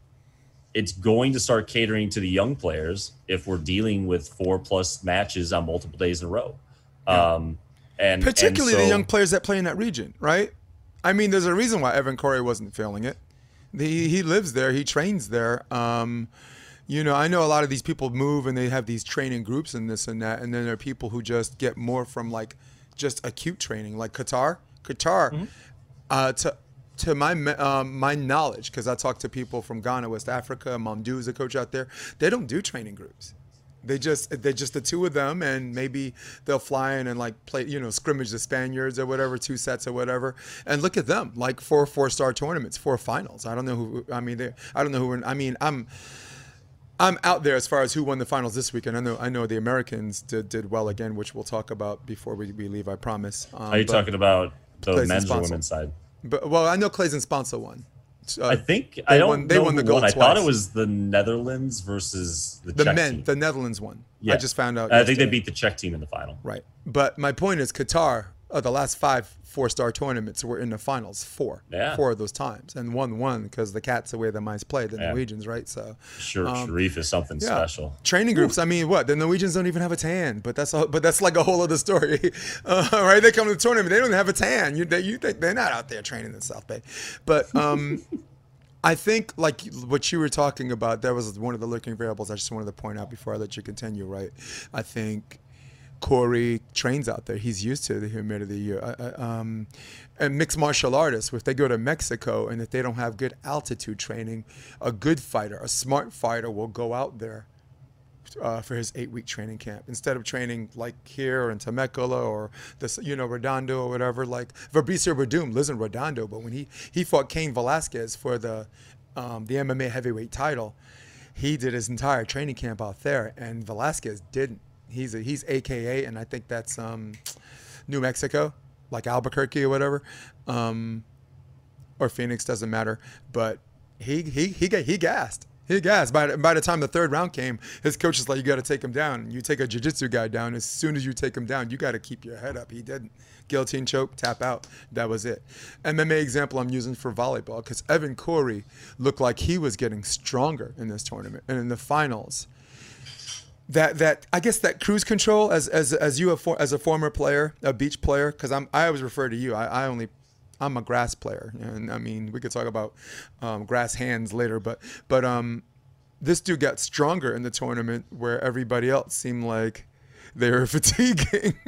He was jumping higher at the end. I'm just telling you, in my early 20s, I think about things. I remember in 2009 for indoor, ironically, and I was about this pasty. Ultimate Exposure was a tanning salon, and my buddy hooked us up with the sponsorship. We had the hotel for the whole week at Nationals. We won regional, so we actually profited at Nationals. Well, you're a professional. I played co-ed. I played at the open level. I laugh at the pro. When it pays my bills, I'll be a pro. That's a literal definition of professional. No, the literal definition is getting paid. Okay, just because your job sucks doesn't mean you're not a professional. Just because they pay you worse than McDonald's doesn't mean you're a professional when you do so. So if I play poker online and I net $5, am I a pro? Yep. It just means we can agree to disagree. It just means your job sucks. Sorry, go ahead. Fair enough. So we have different opinions on what professional, like the quality of it, right? So I don't know someone I would consider a pro. I think there's people that think they're pro. Please don't let me drive us off the cliff, man. Steer us back. You had a point. Please steer us back. So I almost took both our asses off. I played 2 days. I think we played 8 full matches of co-ed. We had 2 days off, and we had 7 guys, and we ended up making it to gold. We beat the team in the first round 25-12, and we lost in 3. Can't tell you to this day what happened there. And we went the distance to the national championship. We went 3 sets in our 3 of our last 4 matches. We played 32 sets in 4 days alone, and we had no bench. And I cracked jump serves the whole time. And I look back at that, and what I'm telling you, Jason, is they would have taken me out in a body bag by day 3. Like, even when I was in shape as I got older, like, you just don't. As I get older, it's not that the country song. I'm as good as I can be as good once as I once was. No, I'm not as good as I once was, but I'm as good once as I ever was, right? I can go and play with the top guys in Chicago and do my stretching routine and go all out, and I can hang. And the next day I just don't recover the same way. And I just, especially with a lot of our players who take care of their bodies at 30 and 40, I'm not saying that there isn't a level of endurance, but I think when you're talking about 9 matches in 2 days, I think we're getting to a point where the question, I'm not saying it's going to be a problem. I agree. But we have to keep an eye on. If we have 2 or 3 more events like this, and every final is who survives instead of whose best is better, there's going to be a point where it's going to make it more difficult. If the goal is to get interest in a TV, well, who's going to tune in for a final to watch someone just hobbling and trying to find bells and whistles on how to perform? One of the greatest performances I ever saw was, I think, Raquel in Florida. She was playing Kaya in the NVL, and they were in a final. I forget. I think they might have been playing Pre and I don't know who Pre. She played with multiple partners that year. I don't know. She's a hit woman for hire. She made a move, and I'm pretty sure she tore her meniscus. I mean, she was on one leg. And she I-formationed, just like Karch and Lambo, and ended up pulling it out, right? Did they win? Yeah. It was incredible. I think they forfeited because she coached Marina and Kim. And that was the first event that they won. That's why it was so special. Well, the next tournament. Sorry, yeah. Kristen was, she's American. She was there. No, it's all good. Yeah, because at the Hildreth, point being, it was incredible because I can't think of a time in person that I've seen that the team hobbled, just figured it out IQ-wise, right? For every one of those stories, you've seen 50 games where it's like kind of watching a wrestling match where one guy's kind of carrying the other one to make it more exciting. It doesn't make for good spectator. And our goal, as far as I'm concerned with our sport, is to make it more spectator friendly, to get more interest, which in turn will generate sponsorship and advertisement interest, which will get the TV deals we keep saying we need. Right. So Like, I agree. Like, even Jake and Taylor had the extra day when they had to play 9 straight matches in Austin, right? They lost the first round in a 3-day draw, and they had the extra day, and I remember they that. did it. But I think Oh. you're right in the sense where I don't see Jake doing that the next 2 tournaments. I'm sure he had a good talking with Taylor could he Pratt have done about that like we don't without ever want to do Taylor? that Could again. he have done that with another guy his age? I don't know. No, who the I hell don't know. wants? I mean, yeah. Well, look, if you're old, the first thing you do is pick up someone young. All right. I mean, Todd, right? Todd had Phil at the right age. Jake has Taylor at the right age. Trevor and Tri, they're gonna ride and die together, which is what I wanted. We only have a couple of minutes. 38. Give you a hard stop at 1:30. Wait, 38 minutes? No, we'll stop earlier than that. It's up to you, man. I'll talk about anything you want. When you're tired of me, you can end it. Cool, man. Yeah, that'll be the day. My take on the Olympic entries. All right, we already knew Alex and April were in. Well, I'll start with the women. There were 1 and 1A between them and the Canadians, depending on how Rebecca from Brazil wakes up and what she ate for breakfast. I had a big problem with Claes and Sponcil in the beginning because my eye test, my first take, and I'll get some blowback for this, but I can't be dishonest with my followers and my haters. Okay, the guy called me Hater J for a reason. That MC. Mm-hmm. I didn't think that they thought in their heart of hearts, if they got into the Olympics, that they can win gold. That's how I felt about Claes and Sponcil at the time. I liked them. They were spunky. They're good for the sport. You know what I'm saying? They're social media friendly. But I'm like, and everyone's like, oh, and you got a group of people. There's Kerry haters like, I wish she would just go away. And there's Kerry people that are like, I like Kerry, but I don't like the chemistry with her and Brooke Sweat. I was one of them. I thought if she had Betsy Flint, that would have been a wrap. You know why? Because Betsy on the other court has this thing like, if you serve her, she's going to F you up. Physically and mentally. You can't say that about Brooke Sweat. You can't even say that about what's her name? Sarah Hughes. You can't say that about a lot of defenders, Betsy will F you up. And there's a reason why they serve her partner. It's not because she has crappy hands. All right, now with that being said, when the facts change, so does my opinion. Listen, they went out there and they won gold in Czech and Sochi, in Russia. They won gold at the Czech Republic, and there's this killer mentality where their confidence either has changed or it's always been there, and it was hidden in plain sight from me, and I was just too cocky to see. So, I just wanted to get that out there for the women, because I haven't been one of their biggest critics. We've been coaching for a long time, and we have an eye test. Like this first take, like I don't think this person thinks that they can win the whole thing. But now I'm like, not only can they do that, I think that they believe that they can beat the Canadians and anyone else who gets in their way. Go ahead, sorry. No, you're good. I didn't want to interrupt that either. No, that was just the women's. And I want to preface this before people watch if they've got questions. With everything going on with running my facility and the pandemic, Cancun was really the first time in a couple of years I started to pay attention again. But I've been watching. Lock in. So right. it's been cool to really see the international level.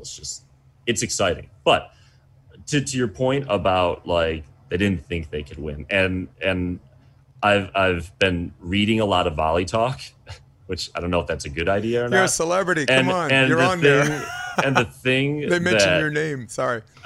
The thing that gets me a little fired up when we're not the ones in the arena is it about that they didn't think that they could win, or that they were in uncharted waters, right? And it's amazing. I'm starting to TikTok to do youth sports or just sports stuff in general. As a coach, I want to start giving these nuggets of just philosophy about competing, right? And I think it's really easy when we're watching in real time to look at a team and see they're doing A when in hindsight B would be more successful. And what I was hearing a lot about Sponcil was like, she's not as aggressive as she used to be, right?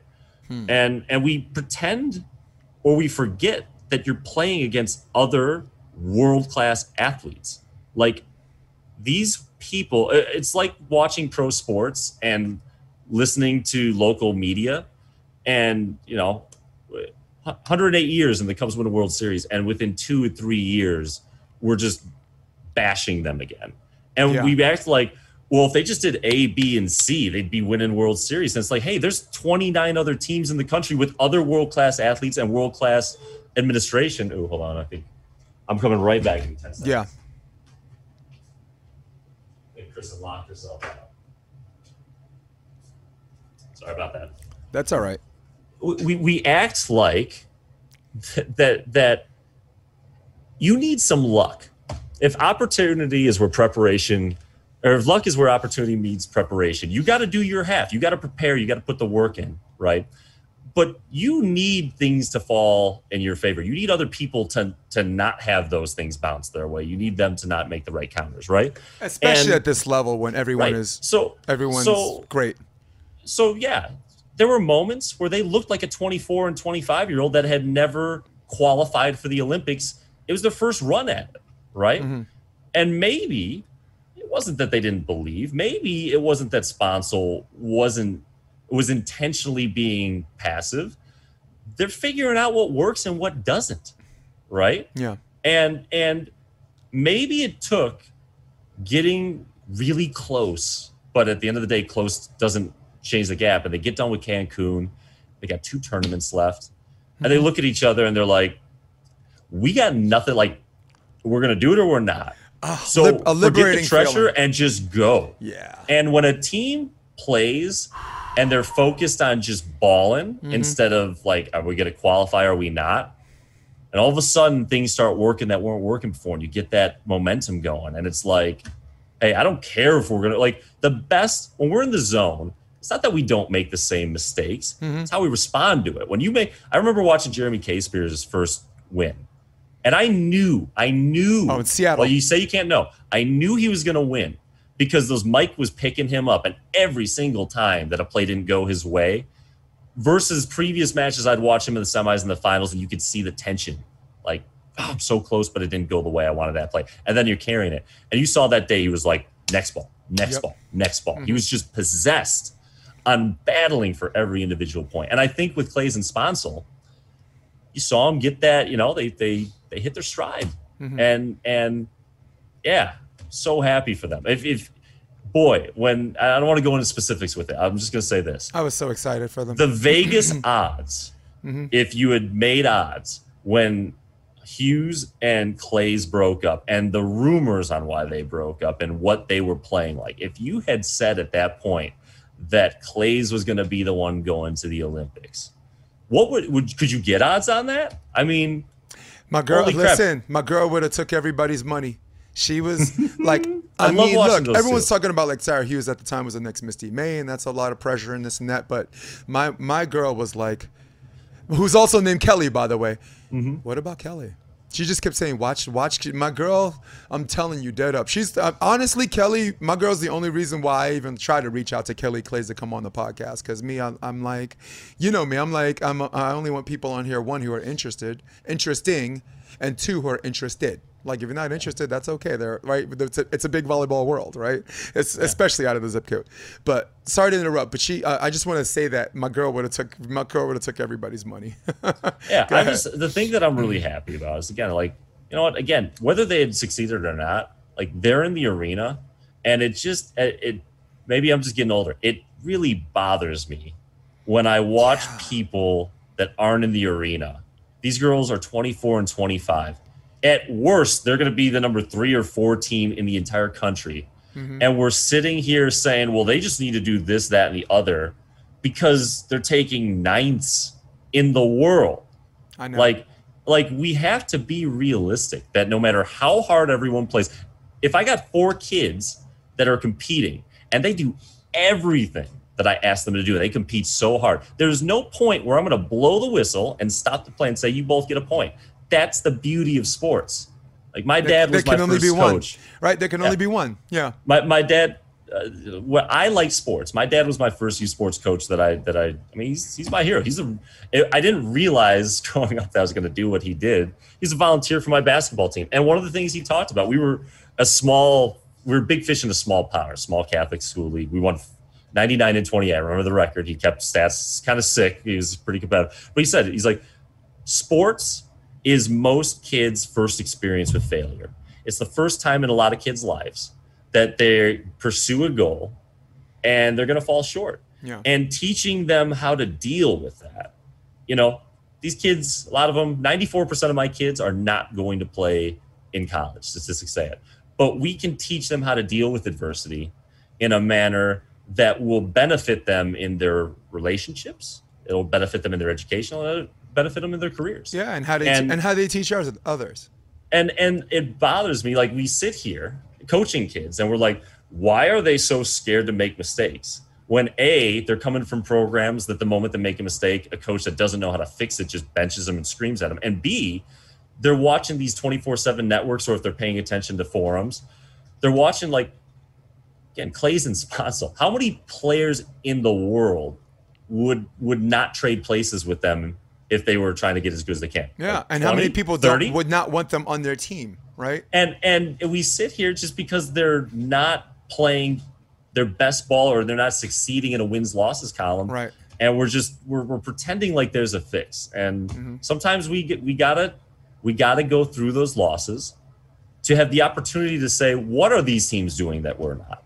What do we need to do differently, right? And the people that can do it, like, it's weird that at 24 and 25 they're as good as they are.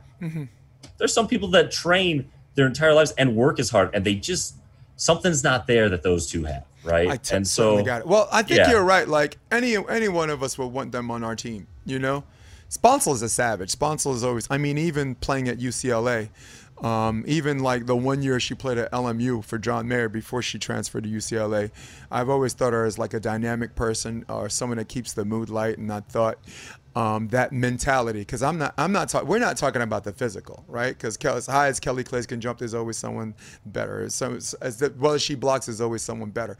As well as Sponcil set, there's always someone that doesn't take it that far down. I was talking I knew it was gonna be something different than better. I thought, but the way she keeps the mood light, I thought was sustainable for like a 20, 30-year career. So I've always knew they could do it. So only speaking for myself, the level of frustration is like, if, like you just said, like after Cancun, maybe the mentality is, wait, you know what? Let's just let it fly. What else have we got to? If the worst thing that can happen is we don't go to the Olympics, we're no better or worse than we were before. Or we could do this another way. Now, speaking for other people, because Travis Meerwitter addressed what you did, and you and him are on the exact same sheet of music about I forgot who the quote was from. The credit belongs to the man who was actually in the arena. Really cool quote. Who was that? Come on, you educate me. Theodore Roosevelt? Yes. Yeah, whose face is marred by dust and sweat and blood, who strives valiantly. And the last sentence is, at least fails for a while. They fail while daring greatly, so that his place shall never be with those and timid souls who neither know victory nor defeat, right? And there's always people, like, if I have something to say, like personally coming at me, what are your qualifications? Who the fuck are you, or this or that? And I have something to say to them, only speaking for myself. There are levels of fair criticism, people, all right? Yeah. If I'm at a restaurant and I know this isn't steak, I know it's liver, I dare the waiter to come up to me and say, are you a chef? If you're not a chef, then shut the F up. I'll pop him in his mouth, okay? And I'll pop any of y'all in the neck if y'all come at me like that. I think we talked about that last. All right? That's one level, all right? There's a general thing. Just like your eye test, what you see, because maybe it might be steak, right? But my tongue test says it's not. And it's like, okay, it's a different kind of steak. And yeah, educate yourself. Then there's the level of somebody who has been in the arena, right, as a player, or coached long enough in the arena, where they do allow themselves the liberty to have fair criticism. Jeff Van Gundy, right, never played in the pros. He's one of the best coaches ever. Chuck Daly never even dribbled the basketball. Ain't nobody gonna say that if Chuck Daly looks at someone and says there's some plays where it was out, whatever, it might tell you they don't want it. They ain't going to come at them. So without me getting into the whole validation game about my past, about some of the teams that I set that won nationals, Poland, Baumeister, or whatever, the time I spent in Germany, all of this, most of this indoor. I can only say this about Beach. I made sure I played in the Manhattan Open one time. I was 47 years old. And I played Jake Rosner and TK. Yeah. TK Kohler. And look, for a 47-year-old, I put up 16 points against those guys. That's whatever. But I did that. Nice. I did that. So some imbecile out there who wants to have a penal measuring contest with me about my credentials versus theirs cannot tell me, why don't you go in there one time and see how it feels? And I'm like, on the beach level, hey, got you covered, right? On the coaching level, I worked with Rafu, eventually got the chip, getting the team in the main draw. Earl, big pro, was at this tournament, New Orleans. This time he's with Chris Austin. He was, oh my God, whoa. So, but the point I was trying to make, there are levels of criticism, levels of fairness, and sometimes instead of looking at the person criticizing them, how about they spend some time looking at the critique itself? It's not even about who's doing it or even their credibility, right? It's are we making criticisms that are hypothetical, right? So when we were watching or unfair? What are we talking about? Are we talking about fairness? I'm not knocking. I'm just making an observation. When you say, it's fair to say, in my opinion, it looks like they don't have the confidence based on my experience. Right. Well, it's not even about experience. It's you're watching. And regardless of your experience, it's your opinion. You could be uneducated, and if you watch it and you say, in my opinion, this is what it looks like, it doesn't invalidate it. It's when I watch people say they should be doing this or they are not doing this, like as an absolute in a situation that you can't possibly be in their head and know if that's accurate. No. So, case in point, it's all a guess, dude. When we watched Cancun, Chris and I were watching a lot, and what we were kind of doing, because she's competing, is we were watching matches and we were talking about, okay, if you were on this side and you're down at the switch, at the technical or at this point, what's the strategy, right? And so we were watching Qatar versus Norway, and it was the match that Qatar, the first finals or the second one? I don't remember which one. What I know is Qatar won the first one, and they were up in the second, and there was a timeout. Okay. And Kristen looked at me and said, "What do you think?" Now, I'm going to tell you, I got it. It worked out the way I perceived it. But when I said it to her, I was it wasn't like they need to do this and this is why they're losing. It was, Qatar is comfortable at the pin. They seem to really be doing well there. And not that they can't push that, but I would be serving their middle more aggressively to make that angle tougher, so that Maul can do his work. And they came out of the timeout and boom, 3 in a row, serve in the middle, house. And they came back at 1 and 3. Nice. I'm not saying that I'm sitting there and I'm like, they do this, they're going to win, right? My experience, what it tells me is I can see what a team's doing that's giving the other team trouble. And I understand the angles of the game that I know what you can do. It doesn't mean they can't succeed still, but it's going to make what their plan A is harder. Yep. And I think that's really important at all levels. Yeah. I think the younger, some people would say, my kids that are 13, we just did a practice with kids. It's their second day of beach ever. And they're pole blocking. They're running 3 hits, and they're running with a blocker and pulling. It's as simple as we're only doing lines, and you're going to get in front of the hitter. And if that ball's not coming over on the tape, you're pulling. That's as simple as we've gotten, right? But yeah. And they're doing it. And the reason it's important at the younger ages to teach it right is because that's an age where strategy, even if you're not able to hit the ball as hard, if you strategize with what you're doing, because your opponents are typically not as adaptable themselves and not as athletic and not as refined, you can lose a game. I had a team once lose a game 21-3. I was coaching a club. I hadn't worked with these pair in practice. And they just get served off the court. It's their first tournament ever. And I haven't even talked to them strategy. So they come off the court and I'm like, oh, what are you girls feeling? What do you think? Because at this point they might be, we're done. There might be nothing I could say. They just want to go home. And they were like, well, that didn't go. So they were very objective. Like, well, we just didn't really keep the ball in play. And I was like, okay, so here's what we're going to do. They're serving the ball. And all I want you to do is get behind it. And if you're going to miss, you're going to miss 4. We're going to put that ball over the net. We're going to make them earn it, not on their serve. They won that game 21-12 against the same team. Think about it, losing 21-3 and the next game winning 21-12, right? Jesus. It's so cool. Doesn't have to be rocket science. Doesn't have to be all this crazy stuff. We don't have to have these fancy drills. I mean, we went through a whole podcast and didn't even cite a study, so I get that. we have to be aware of what the other team is. It something we're making a mistake and we have to adjust our spacing and timing and strategy, or is it something the other team is doing and we have to neutralize that? Mm-hmm. And when you give players the tools, it's not a magic. I tell them it's not a magic equation saying there's always a fix that's going to end in victory. You're gonna get beat sometimes. But if I can walk off the court and say, they did plan B, it was working, they were beating us, so we alternated what we were doing. They had to go to their plan B. Then we adjusted to that. If you in a match make them do 3 or 4 different things and they do them all well, okay, so you got outplayed. That's going to happen. Yeah. I said the worst thing to do is to get very tunnel vision and stuck in what you're trying to accomplish. They've made their adaptation, and you walk off the court and you're like, oh my gosh, like the last year I played indoor nationals, I hadn't played indoor before that season for 4 years, and I got stuck in a match. I had a shorter setter, and I wasn't respecting him, and he kept soft blocking me, and the tip was wide open. And I just, after the match, I was like, man, I knew what I could have done differently, and I got stuck. I got meatheadish, right? Like, we want to teach these people. It's not about there's always a correct solution. It's that there's good alternatives to attempt, so that you can walk off the court and say, hey, there was nothing else I could try today. Yeah. And maybe, experience is what you get when you didn't get what you want. I love that quote. And that's an opportunity for you to say, okay, we tried all these things and that team was better than us. So what do we need to do between now and the next time we run into them? Is it athleticism?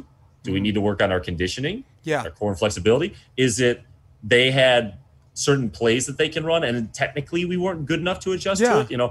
Man, they served that high lofty ball and we kept backpedaling and getting caught high. Do I need to work on my drop step and my base positioning? But that's what we want to do. We want to as athletes, we want to make sure that we're thinking about the game and what's the story of the game and how do we need to change what we're doing to give ourselves a better potential for outcome. And, as coaches, when I'm in the box with Kristen, we have base principles, but every match we have to be adaptable to what the other side's throwing at us. Yeah, I mean, what you're talking about right now, I mean, you are talking about just exercising a technique or physical thing that makes you're so comfortable with it that they're not thinking, that allows their mind to not worry about all those other stressful situations. That's not what I was talking about. Have you ever seen Game of Thrones? Didn't watch it. All right.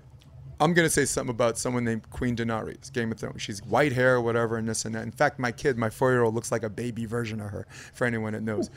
So she had a look.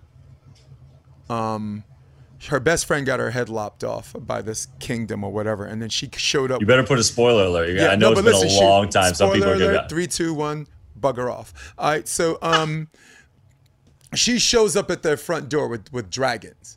And then what they do is they just ring the bell to surrender. And because she's hurting and because her friend dies, it's like, sorry, don't mean shit. And so she has a particular look. And the only reason why I bring it up, and I'm going to bring it back, Kanye West style, okay? She had a particular look that only women have, but men know it when they see it. It's grief and anger at the same time. And since I'm an actor, I'm going to show it to you. It looks like this. Anger.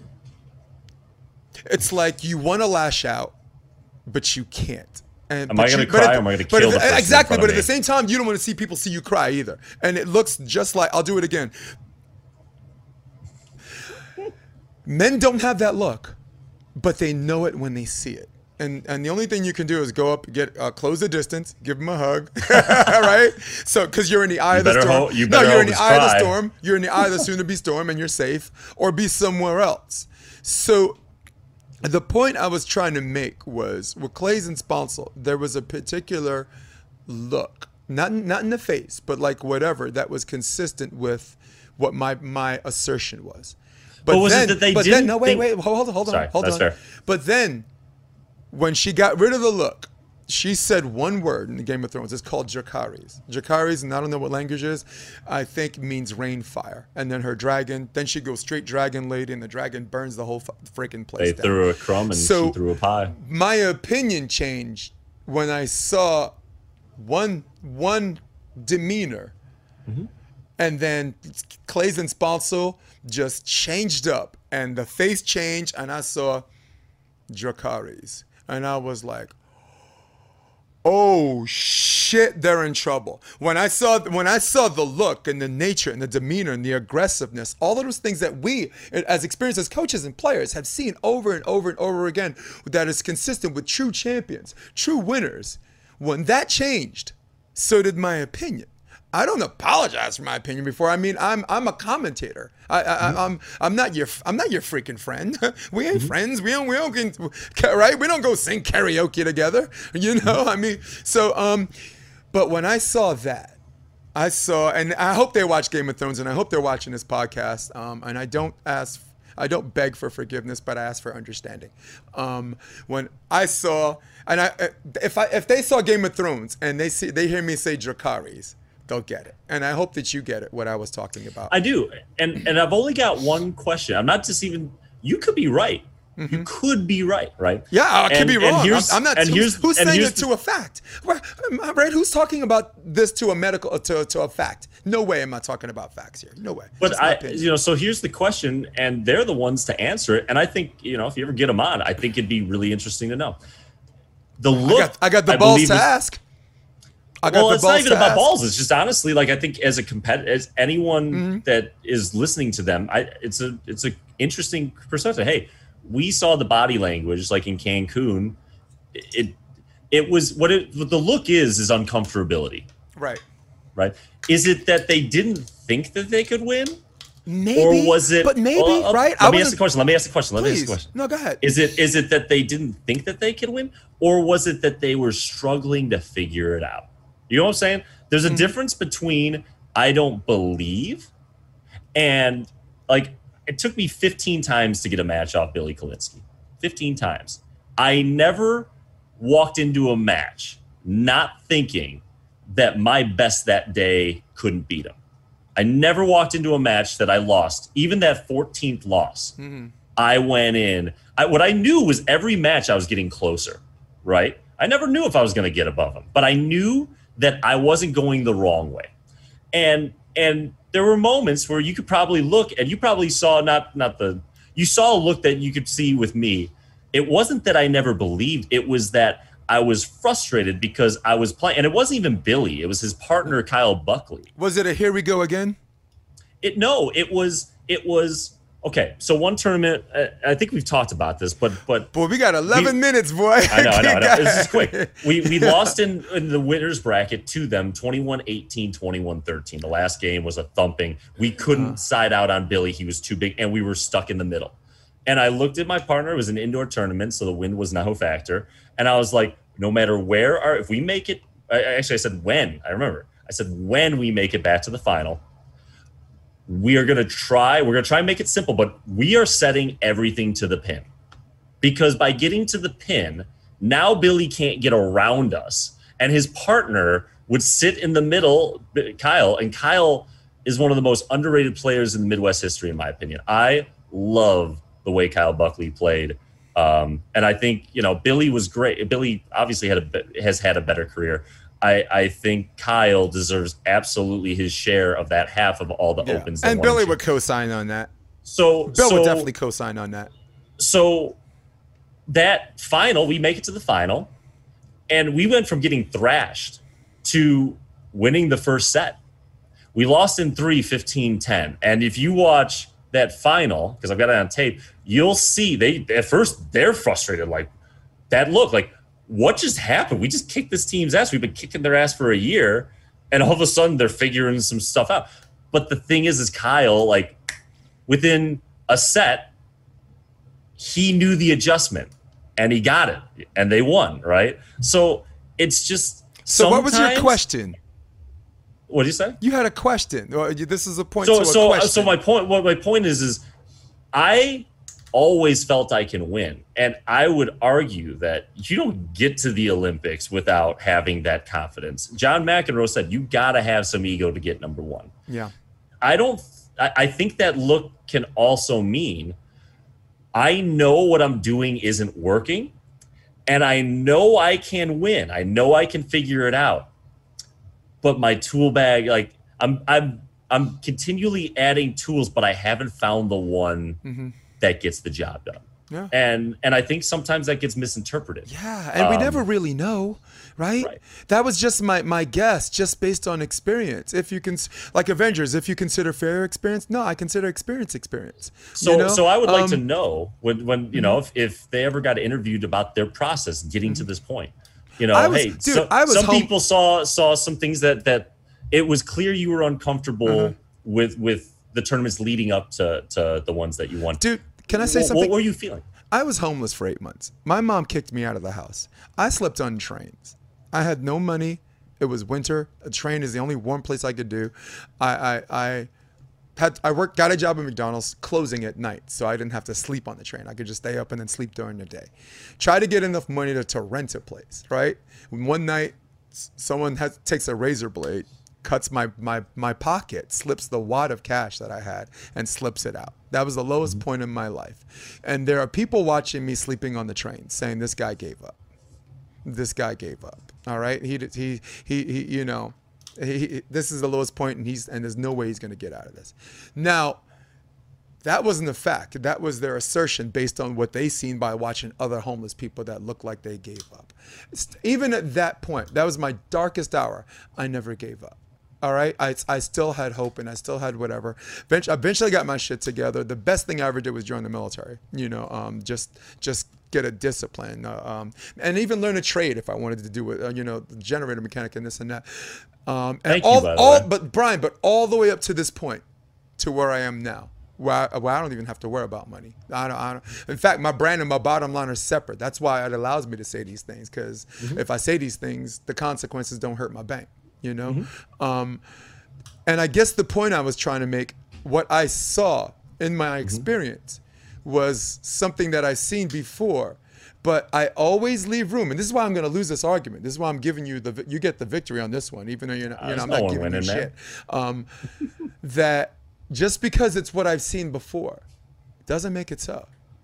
Doesn't make it so. And really, it's not like they proved me wrong. They're not out there thinking what the hell is Jason's thinking. So we get that one out of the way. But I'm a USA. The point I was trying to make is I'm a USA guy. What I saw was, I hope I'm wrong. And if I'm wrong, give me that crow, boy. Give me that crow for dessert. You know, I'll just throw a little garlic. I'll put garlic on everything. I'm good. I'll eat that crow. I'll eat that crow raw. I'll eat it cooked. And congratulations to them. And everyone knows me. I'm not just a USA guy. I am a patriot. Okay? I didn't join the Army because it was the only way out. I got my shit together before I joined the Army. So again, I'm just saying that thank you. But every male member of my family served too. So it was one of them things we just had to do. But pointing out to people that are questioning my past, like I had a job at a law firm, you know, before I joined the Army. I just needed a change. I needed to get the hell out of New York, you know, and eventually came back and fell in love again with New York. But I fell in love with Sponcil and Claes. Mad respect, and I hope they win the gold. I hope they whoop. I mean, I'm gonna put myself in a hole again, but I hope they whoop April and Alex. How about that? I hope they play. The USA plays each other for the gold, and at that point the real winners are us, right? Because we got 2 USAs in the finals. But just like Karch and Steffes against Dodd and Whitmarsh, I'm like, I hope Karch and Steffes whoop their behind. You know, good problems. Good problems, go ahead. Man, that's going to be a tough one. You know, I like both those teams. Well, and if they don't beat them, they don't win. They don't win Russia. They had to beat them to get to the finals to win. They beat them in the third set. Right, and I guess for me, I wouldn't mind. I mean, again, I want both of them to be successful. If one had to get the gold, they played each other in the final match. The only reason I might tilt the scales to April and Alex is for April. I mean, she's got the bronze, she's got the silver, you know. So, you know, Claes and Sponcil, 24 and 25, if I get that correct. You know, if April doesn't get it, this is it, right? Yeah. A lot of people are saying this is going to be the end, even though I think she looks pretty good. No, she's become immune to old age. So she, right? We as humans are becoming immune to old age, and there's our floor model. And I love, you know, again, you can like both teams, you know, and you know, so again, if they make it both to the gold medal match, how awesome is that for the United States? Give it to me. Give me a little piece of heaven in case I'm not headed there, people. John Anthony on the live stream said, what's up, "Love John? the content, guys, and I hope to listen to you guys again soon," which is a yes, but not now because somebody got to go. 4 minutes early, man. We're good. Yeah, let's wrap up now us. because I came back home from New Orleans and my girl was like, "Forget this shopping shit. He's gonna do it when he gets home. He's gonna do it when he gets home." So, gotta get the baby goo, man. Gotta get the Diet Pepsi. Get my aspartame kicked. So, is there any? I want you to plug in your site, your website, and I want you to plug in your club or whatever before you leave. Hey, I mean, so Progression Volleyball. We have 2 indoor beach volleyball courts in Chicago. We work with all ages and levels, 11 and up. My whole theme is we coach for you. You don't play for us. I left indoor. It's not a knock on clubs, because beach offered me an opportunity to truly give every single athlete the same opportunity for growth. When I coached club, the challenge is the bigger your organization gets, the more coaches you need. The more coaches you need, at some point your basement's going to drop, no matter how much in-house coaching you try and help. Listen to this promotion machine. Are you going to sponsor my podcast next time? Look at this promotion you told me to plug. machine. Do you want me to plug it out? I'm having fun with you. Come on, you're not gonna have fun with you before you go. But I do want I want to share something with you. And if someone hears this, I'm not even saying I want people to hey, play for me. I'm saying is if you're an administrator of youth sports or athletics in general and you like what I'm about to say, reach out to me. Let's become allies. Let's build a movement, right? I like beach because the bigger my program gets, the more hours I coach. I coached 7 hours yesterday and freaking love it. Yeah. I work with kids. They're going to go play in college. Yeah. Dude, you do 17 if someone let you. I work, with kids that have basically, it's tough. The first thing I got to teach them is it's okay to make mistakes because they've been screamed at and not given the proper development on how to do it better. And they just think they're bad. And I don't like that. We've created a registration system for our families where they can pay a certain amount and it's like a balance. So 500, 1,000, 2,000. The more they pay up front, the cheaper each lesson is. It's nice versus club because, if you miss, you get a 7-month commitment. And if you miss events, you just eat that cost. You only pay for the events that you go to. You only pay for the practices you go to. And it's been awesome. We got kids that know they're hardcore beach. They're paying $2,000 and their practices are $10 cheaper every time. We got kids that are, dipping their toes in the water. They're going to pay a little bit more, but they don't have to commit something where for the family, if they don't have a lot of money, that it makes or breaks them. We do payment plans and never more than 8 kids on the court. Every kid's getting the same instruction, the same system. It's new, and I am absolutely putting it out there because I think while youth sports has been really good financially, my life goal is to reform youth sports as big as I can. If it's just in my area, that's great. If it's just my program, that's great. But I think that there are a lot of coaches out there that can do it better. John Anthony actually runs Stride Volleyball Club out on the East Coast, and that's a guy for indoor that does things a little bit differently and really cares about families top to bottom. So if you're a youth sports person and you're in an environment that's a little more cutthroat than you want, and you want to do things different, but you're afraid because it is, I'm blazing my own trail and it's been difficult at times, but we're getting through it and we're learning and the families are loving it. I would love to help you do what you want to do so that you can give a sustainable model to yourself while providing to kids what you want. So that's my plug, and I hope that's fair. Dude, I'm going to borrow some of that to promote my podcast. I mean, I got to get a mission statement, and we both got to get out of here. Ladies and gentlemen, Bryan McDermand. It's episode 92. It's an absolute pleasure to have you back on the show, man. Sooner or later, please, yeah. To you, right? I'm 16-hour work days right now. I am on so limited sleep. And I'll tell you, the first time we did this podcast, Jason, I was like, man, he is all over the place. Like it was overwhelming because I hadn't really watched, and it was like I couldn't keep up. And for some people, I think when we're different, people don't necessarily, they look at that and they don't like it. And to me, what I like about you, Jason, is you're genuine. And in an environment, we just watched a boxing match where perception and entertainment is what motivates a lot of people on what they say and do. I will come on your podcast anytime you're willing to have me, because whether we agree or disagree, there's a mutual respect. I know when you tell me something, I don't have to turn my back and say, what's he really feel? And I love what you're doing, promoting the sport. I love your brand, and thanks for what you do, man. I'm looking forward to, I don't know where this journey's going with us, but I have a feeling we're just getting started. To quote the great Louis Gossett Jr. from Officer and a Gentleman, get the fuck out of here. You're going to make me cry. At the end, when he's like, I'll never forget this, and Louis Gossett Jr. salute him, he says, just get the fuck out of here. And so I say that affectionately because I don't want to cry. It means a lot because you got me, Pat. You got me down, Pat. You got me down, Pat, and it's refreshing to see other people see where I'm coming from and really what I'm trying to do, which in the beginning I wasn't really sure. I just went on the feel. I'm always like, what are you doing? I'm like, I know what I'm doing. She's like, what is it? I'm like, I don't know, but now I know, you know? Ladies and gentlemen, Bryan McDermand, mad love, man. See you at episode 100. Gonna hit my music, baby. All right, later. Come check out the Option Podcast on OptionVB.com. It's also available on iTunes and Spotify and on YouTube under the NY Varsity Sports handle. You're going to love what you hear.